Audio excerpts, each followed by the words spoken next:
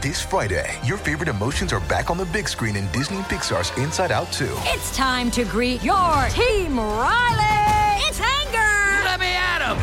Fear. Safety checklist is complete. Disgust. Ew. Sadness is in the house. Oh, no.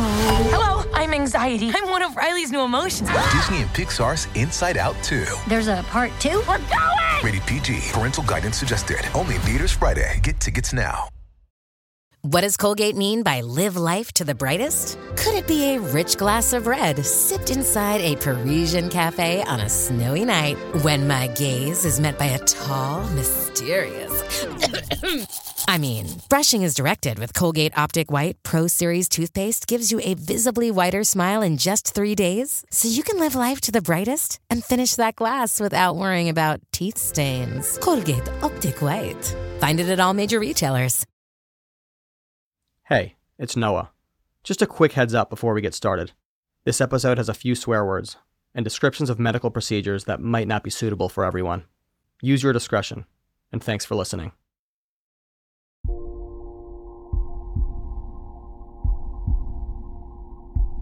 I got a telephone call. It was my wife, so I stepped out. She told me that she thought she had broken her water and that she was going to the hospital and that this was it to get to Chicago as quickly as possible. Jonathan Arnold was in New York on a business trip when his wife, Stephanie, went into labor. I asked my wife to see whether, if possible, hold off delivering until I get there.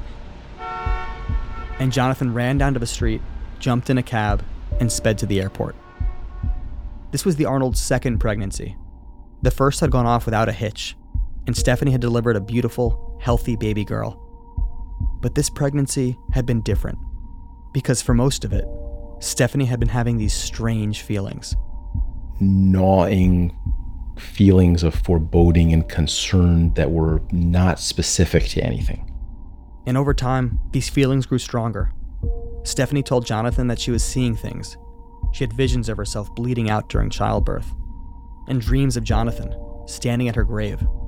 It was very disturbing to hear my wife say that and relate that picture in her mind to me. Then things really clicked into place for her. Stephanie was convinced that something bad was going to happen. This was the path that was going to lead her to a horrible outcome. Jonathan was worried.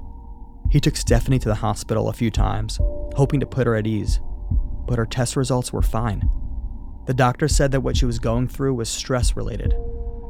There was no reason to worry. So as he rode through New York on the way to the airport, Jonathan was calm. I was excited. I'm going to be a father again. I had only good feelings about it. My main focus was getting to Chicago as quickly as possible.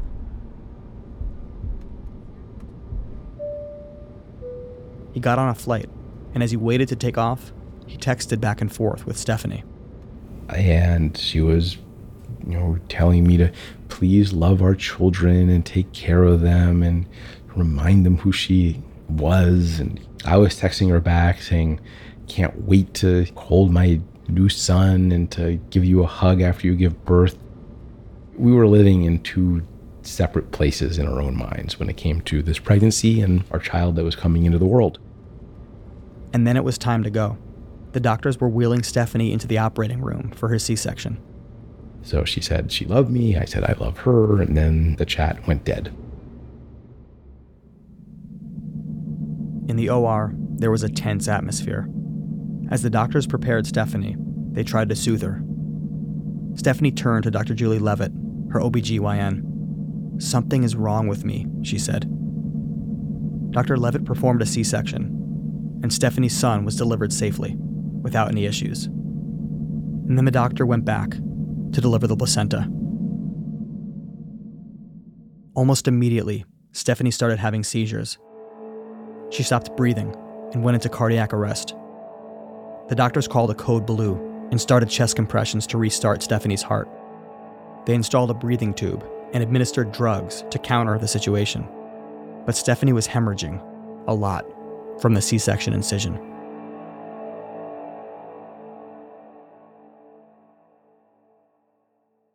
In every life, there's a moment. something happens that's so far beyond our experience, it challenges everything we believe. And in that moment, everything we knew before doesn't make sense anymore. And we have no choice but to pick up the pieces and try to understand. I'm Noah Rosenberg, and this is Believable from Narratively. It's a show about how our stories define who we are.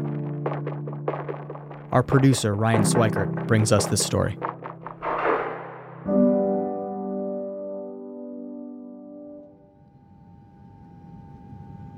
Jonathan Arnold landed in Chicago, and as soon as he turned his cell phone back on, he reached out to Stephanie's doctor, Julie Levitt.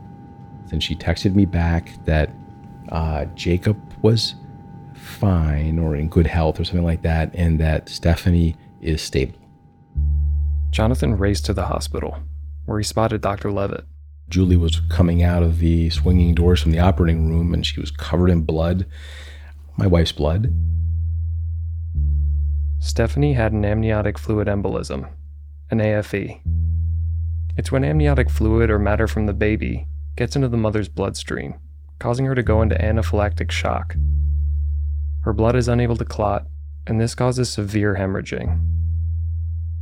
When Stephanie flatlined, it took the doctors 37 seconds to bring her back.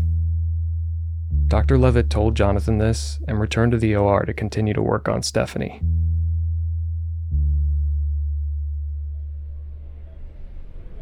A few hours later, Stephanie was still hemorrhaging. The doctor said that to stop the bleeding, she was going to need a hysterectomy, an operation where the uterus is removed. Stephanie had predicted that this would happen. In the months leading up to the delivery, she'd even found a specialized surgeon to perform the procedure. The only thing Jonathan could do was wait. I was waiting in the waiting room, and at that hour, there was one other person there, and whatever he was waiting for finished, and he left, and I was in this enormous room all alone with no lights. The lights were off. Sitting there in the dark, Jonathan tried not to think about the warnings Stephanie had given.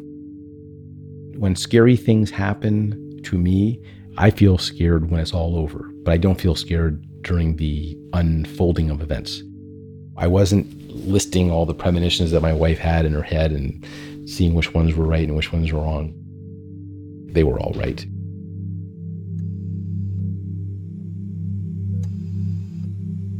Stephanie spent 6 days in a coma.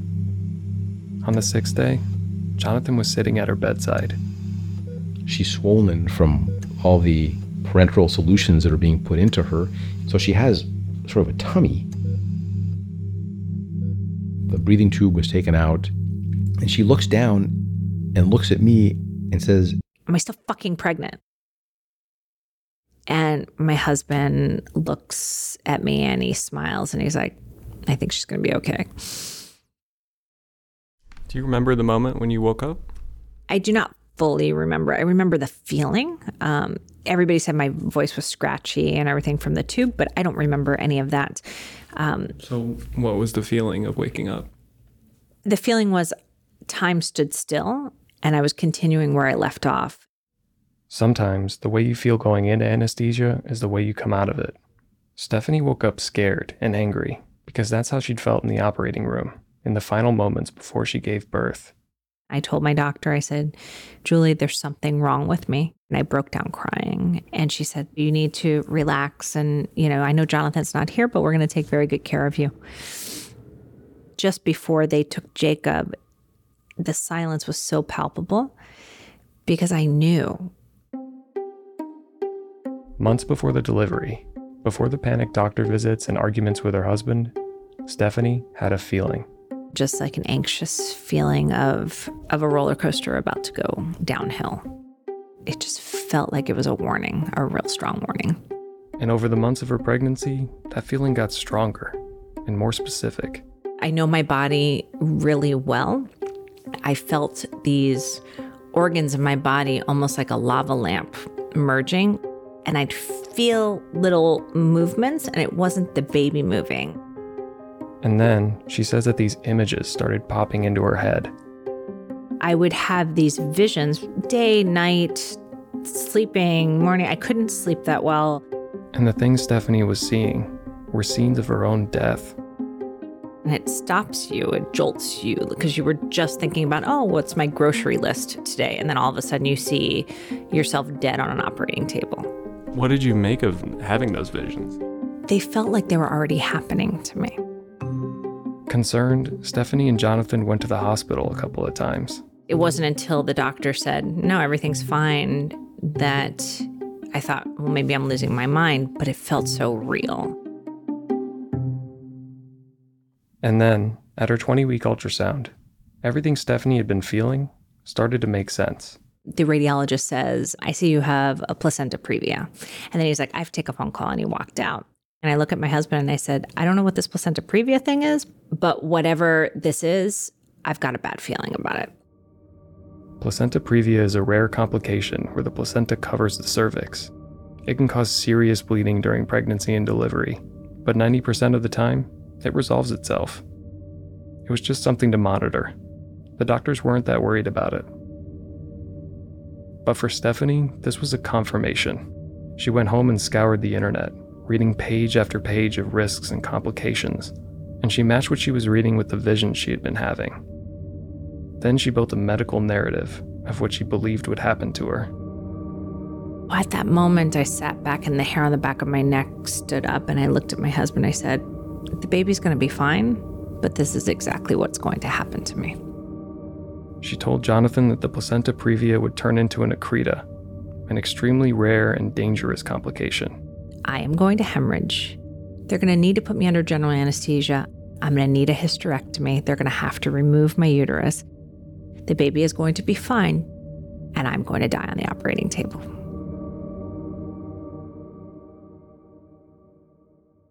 It was going to spiral into this increasingly low probability upon low probability evolution, culminating in her death. And I just thought that it was ridiculous. About 1 in 200 pregnant women are diagnosed with placenta previa, but just 3% of them develop placenta accreta. And Stephanie's ultrasound was negative for it. But she couldn't be calmed or swayed. She was sure. It felt like I could see this truck about to hit me, and everybody else saw a field of flowers. It was somebody holding a gun to my head with their hand on the trigger, and nobody seeing this person. And I kept hearing it in my head. I kept hearing, you need to save your life. You're sensing these things, you need to say it. And Stephanie said it, again and again. I told friends, I told doctors, I told nurses. Every ultrasound I had, every doctor visit, if I was in Starbucks and somebody said, oh, how's the pregnancy going? I'd be like, I'm going to die. Everybody's telling me to rest and relax and I don't have any issues. And I said, this is not going away. This is what's going to happen. And my husband would listen to this and he'd be like, he was worried something was wrong. I was falling off the deep end. The only thing I could do was figure out how to save my life. Stephanie went to work. She knew she would need a hysterectomy and found the best possible doctor to perform it, a gynecological oncologist. Then she consulted with Dr. Grace Lim, an anesthesiologist at her birth hospital. Dr. Lim took Stephanie's concerns seriously. She ordered extra blood to be on hand for the delivery, saving precious minutes when Stephanie started to hemorrhage. The fast response may have prevented lasting damage. It may have even saved Stephanie's life. And when Stephanie's uterus was later examined, doctors found that a placenta accreta had formed. It wasn't what had caused her to hemorrhage, but it was there. And in the end, everything Stephanie said would happen did happen, except for one little technicality. She didn't die. But how did Stephanie know this would happen? That's coming up after the break.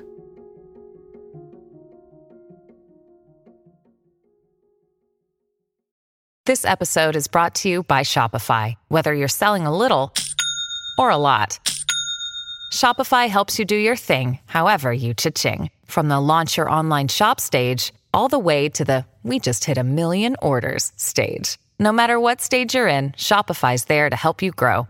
Sign up for a $1 per month trial period at shopify.com/special offer, all lowercase. That's shopify.com/special offer. After the delivery, Stephanie was far from safe. Her kidneys were failing. She would need a lot more inpatient treatment. Northwestern is a teaching hospital, and word of her story got around. And so the residents were coming in. Everybody was like, Miss Arnold, it's a miracle that you're here with us. It was like I was the Walking Dead. And everybody was just like, how did you know? I've read in your file, like all of the times you spoke up and everything. How'd you know? And I'm like, I don't know. Why don't you tell me? Of course, no one could tell her. Her doctors had a few theories, but nothing concrete. They would say, well, when one is going to have cardiac arrest, sometimes they'll have a feeling of foreboding. But it's usually moments before it happens, or maybe 10 minutes before. But 3 months before, in great detail about what was going to happen, I don't have an answer for that. One of the doctors thought that Stephanie's worrying had caused the complications. I said, well, that's an asshole remark to say to me then, because at the end of the day, I had been dealing with a lot of guilt thinking that I willed this to happen. Stephanie wanted a narrative, a story of what happened that made sense to her.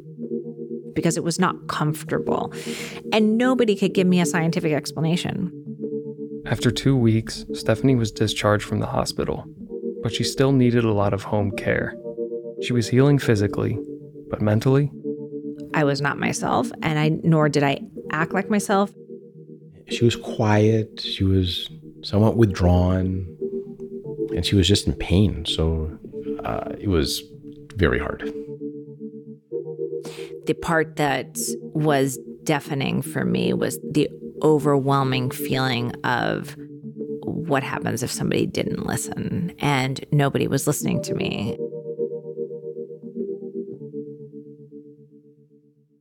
Stephanie was still struggling to be heard. What happened had changed her life, and she wanted to talk about it. But Jonathan wanted to put it in the past, as quickly as possible. He's like, let's just forget about the premonitions. I said, no, we're not going to forget about the premonitions because that you actually were present for all of it. He's like, but I can't find an answer to it. So I'm just going to forget about it. These questions are so big and so uncomfortable that I just go back to doing economics, doing my mathematical equations, and living my life as an ordinary father, husband, and citizen. For him to say, let's just forget about this, is making me feel, for lack of a better term, non-existent. He's like, why are you doing this? And I said, maybe I'll feel better. Speaking out about what she was feeling had helped save Stephanie's life, and she thought that telling the story might help others do the same. Stephanie Arnold treasures these quiet moments with her baby Jacob. He is perfect. But they are moments almost lost to her forever. So I tell the story to a local CBS affiliate, and the very next day it's the cover story of Yahoo worldwide. I'm getting calls from people, and then the next day it was on Good Morning America. About a mother who beat the odds after dying while delivering her baby son. Then I get a call from the doctors. You may all be asking, wait a minute, Stephanie died. And in many ways you did. And then Steve Harvey. It's an awakening for not just you, but for a lot of people. For me sitting here listening to it, I think that you reaffirmed the faith in a lot of people. It was a perfect story for the talk show circuit, an account of the paranormal backed by medical science. This is a thing we can't explain in medicine, but when you hear a woman who's so nervous that something's going to go on, as an obstetrician, we sit up and take notice. And Stephanie delivered the story again and again, calm and clear-eyed. In every single night, I had those dreams, visions. She was lucid and firm. She believed what she was saying.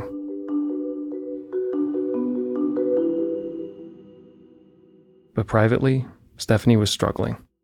Put yourself in her shoes. This thing happens to you, and by all current science, it's considered impossible.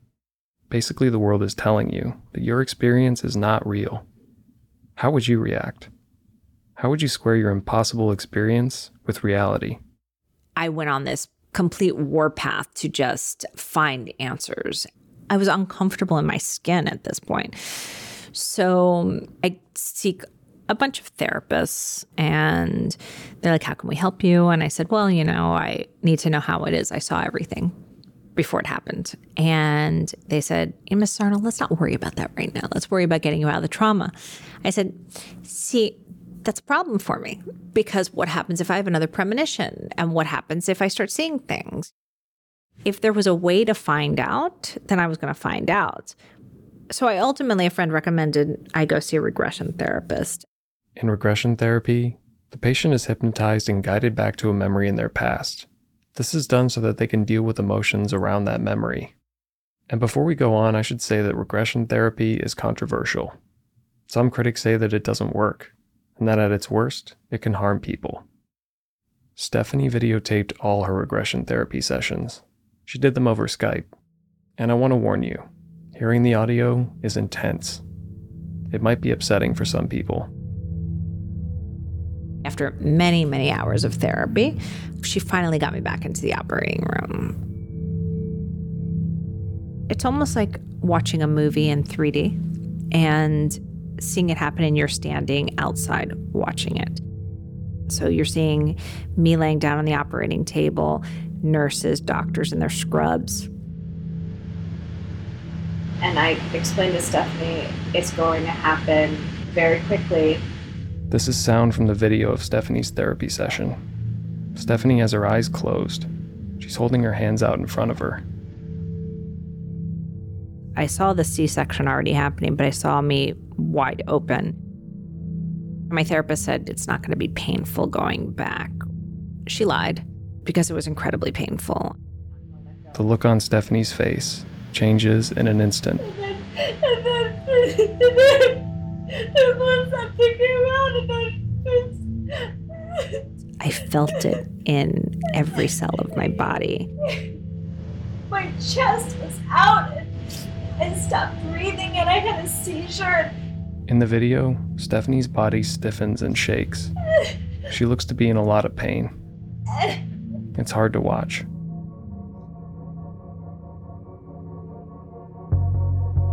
Right before I flatlined, I saw Stephanie's spirit in white, perpendicular to my body. And the EKG machine went flat and my body just collapsed. When I flatlined, what I saw was a shooting star. Stephanie says she saw a bright white light. It left her body and shot through the ceiling of the operating room. And then you start hearing about what I see around the entire operating room, what's happening down the hall. And I heard them say, hit the button. Call the code. Hit the button. Stephanie watched as doctors and nurses ran into the room and went to work. Resuscitating me, opening me up, a rush to get the blood in. There was so much chaos at the time. She watched as the first defibrillator failed, and they had to get a new one. They were like, get the cart. They got it up. She saw where everyone was standing, what they were doing. She heard her doctor's voice. And Julie was to the right. She said, this can't be happening. It can't be happening.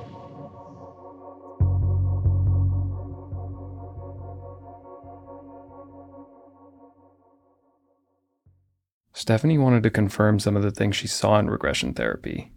So she showed the video of the session to the doctors who were present in the operating room. She met Dr. Julie Levitt at a restaurant and recorded her reaction. I mean, it's absolutely incredible. When I said, I can't believe this is happening, I did say that. That's very spooky, and that's very real.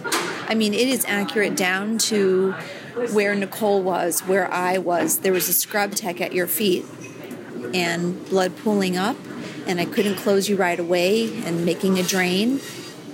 Admittedly, I don't know a lot about the regression therapy, and seeing this is very eye-opening. There's no way that you would have been able to give the detail and the people, the places, the flow, unless you were in spirit and then observing and your body was on the table. There's no other way. For Stephanie, this was a breakthrough. Finally, someone, a medical doctor, was validating what she had experienced. But she needed more. She needed to know that what she saw was real. She showed the regression video to Nicole Higgins, the anesthesiologist who was in the operating room at the time. I spoke with Nicole by phone. So, I mean, there were parts of it that she absolutely had some kind of recall of, and there was no way she would have known that. And then other parts were not what happened in the operating room from my standpoint. Nicole says that not everything Stephanie narrated under hypnosis is correct, but there was one detail in particular that stood out. The first crash cart that we brought in, the nurses could not get it to work properly. And she described that event. And so, that was kind of striking to me. But rather than the spiritual explanation, Nicole is more comfortable with a physiological one. She was unconscious. But your ears don't turn off. Maybe you have consciousness of what people are saying and what people are doing. And Nicole is right. Brain activity usually ceases within 20 seconds of cardiac arrest, but it can continue for minutes in some cases. Stephanie's eyes were closed, but she could have constructed an image of what was going on in the operating room from what she was hearing. Experiences similar to Stephanie's have often been reported by victims of cardiac arrest. During the period where their heart stops, many recall floating outside of their body, watching what happened to them. Sometimes they can later describe what took place in detail, including specifics about the medical procedures done to them. There are theories about how or why these experiences happen, but no one knows for sure. It's not surprising that patients like Stephanie describe these experiences as spiritual.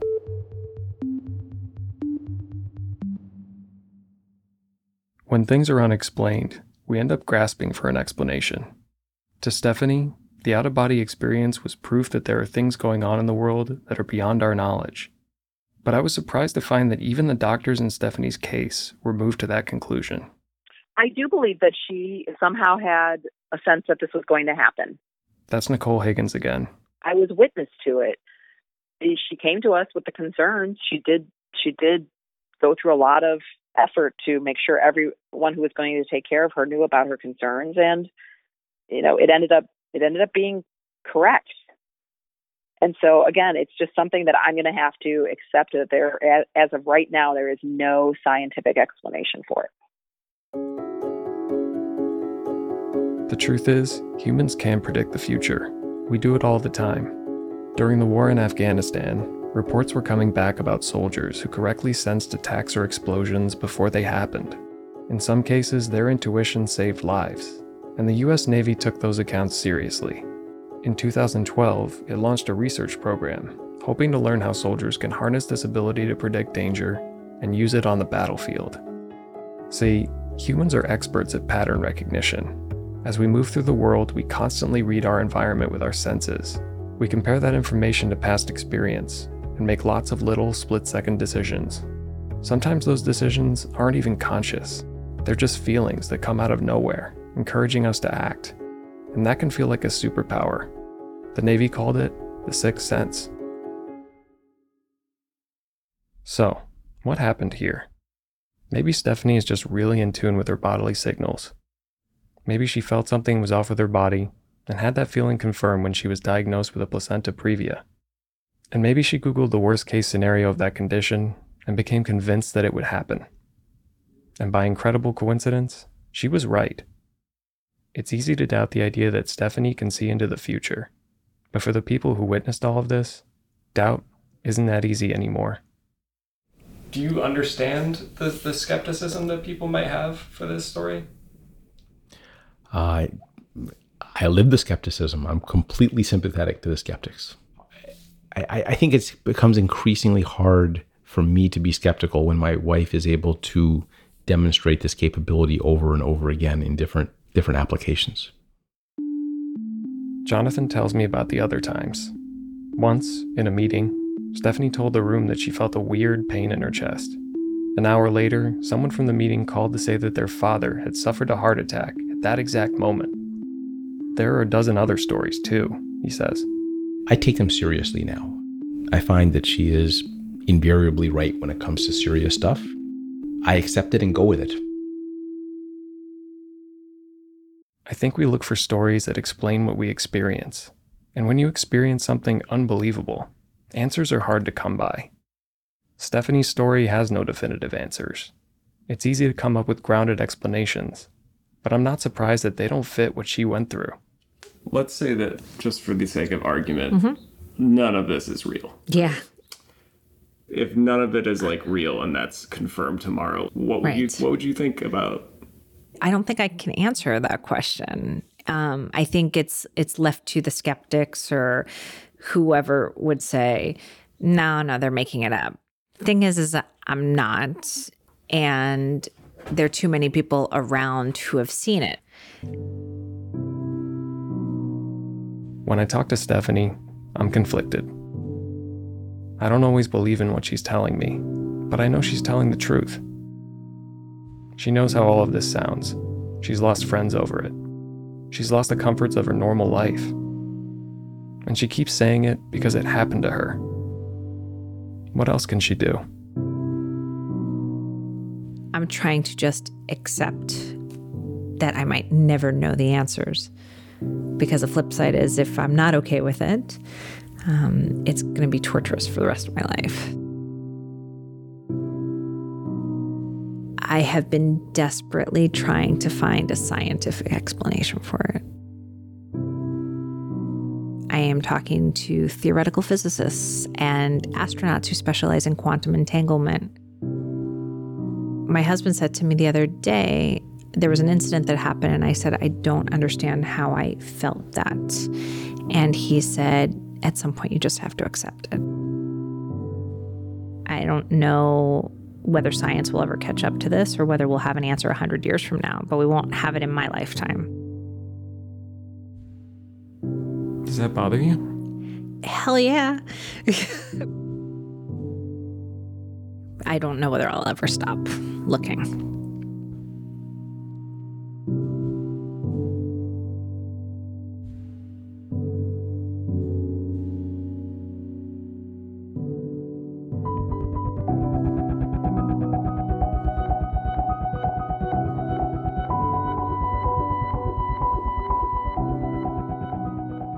Stephanie Arnold lives in Chicago with her husband, Jonathan, her daughter, Adina, her stepdaughter, Valentina, and her son, Jacob. 37 Seconds, her memoir about this experience, is available wherever books are sold. This story was produced by Ryan Swikert, with support from Emily Rostak and me, Noah Rosenberg. Ryan also did the mix and sound design. Brendan Spiegel is our story consultant. Our episode art is by Zoe Van Dyke. Additional support from Ula Kulpa, Julia Barton, and Rafi Kachadorian. Special thanks to Rob Boynton, the NYU School of Journalism, and the Made in New York Media Center. Podcast hosts say this a lot, but if you like Believable, tell everyone you know about it. And please, leave us a review in Apple Podcasts. It helps a lot. But also, we just want to hear what you think. Next week on Believable, the story of a struggling writer who seeks therapy and finds himself with a shocking set of problems he never could have imagined before. She said, Mike, you're quite a catch. When he looked up at me, it was as intimate as sex. I'm just going to say it. Mike, are you attracted to me? That's next week on Believable. Thanks for listening.